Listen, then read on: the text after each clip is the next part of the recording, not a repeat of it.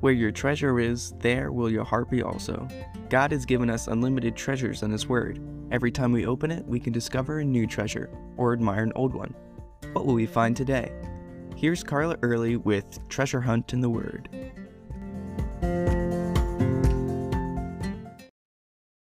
I'm pretty sure parents don't sit around waiting for their kid to do something they're not supposed to, so they can get after them.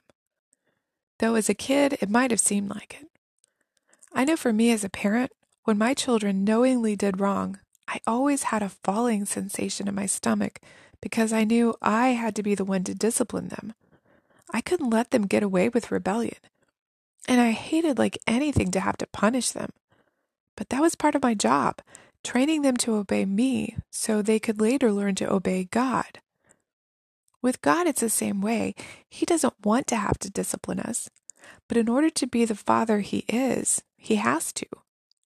Wouldn't it be so much better if our kids would heed our warnings, come to us and say, "I'm sorry, Mama. I should have obeyed you and I didn't. Will you please forgive me?" A couple of times my kids did that.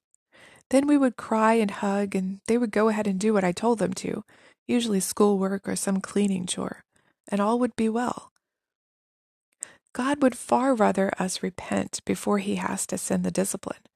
That's why in the Old Testament He sent His prophets to warn His people and encourage them to repent. One of those times we find in Jeremiah 4:1-4.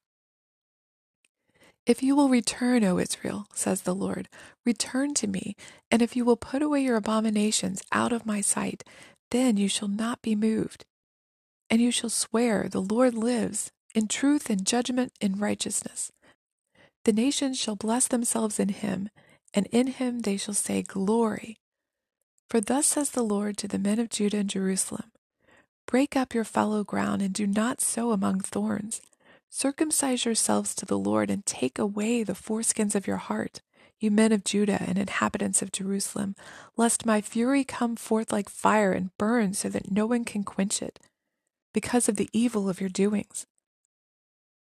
We looked at the first two verses yesterday. It almost sounds like God is begging them as their Father to repent so He doesn't have to come to them with wrath as a judge. He gave them 3 things to do to show their repentance. In verse 1, He tells them to throw away their horrible idols, get rid of them permanently. Now that's a hard change. Idols, no matter what form, are like addictions of some kind, something you spend your time and money on, something that is your automatic go-to when you're bored or upset or whatever. And addictions are hard to quit cold turkey. Your mind almost needs to be rewired in order to focus on God instead of on something that has been coming between you and Him. In verse 3, He says to plow up the hard ground of our hearts. Weeds and thorns tend to grow deep, especially when we let them go too long without dealing with them. And this too will be difficult.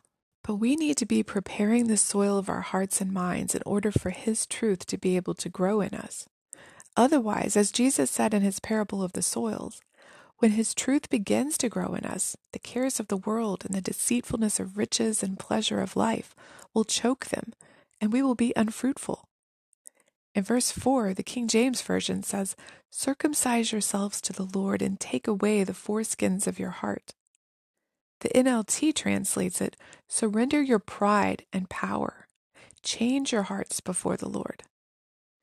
Basically, it means to cut away everything that keeps you from being fully dedicated to God. Be ruthless about it because it's a necessity. Like Hebrews 12:1 says, "Lay aside every weight and the sin which so easily ensnares us, and let us run with endurance the race that is set before us." In fact, in all of these 3 things, the Lord is telling His people to get rid of anything that keeps you from being fully mine. What in your life comes between you and the Lord? Are you willing to get rid of it? You can contact us at treasurehuntintheword@gmail.com. We'd love to hear the treasures God has given you through His Word. You can listen to other episodes at our website, which you can find in the description below. Thanks for listening, and remember, where your treasure is, there will your heart be also.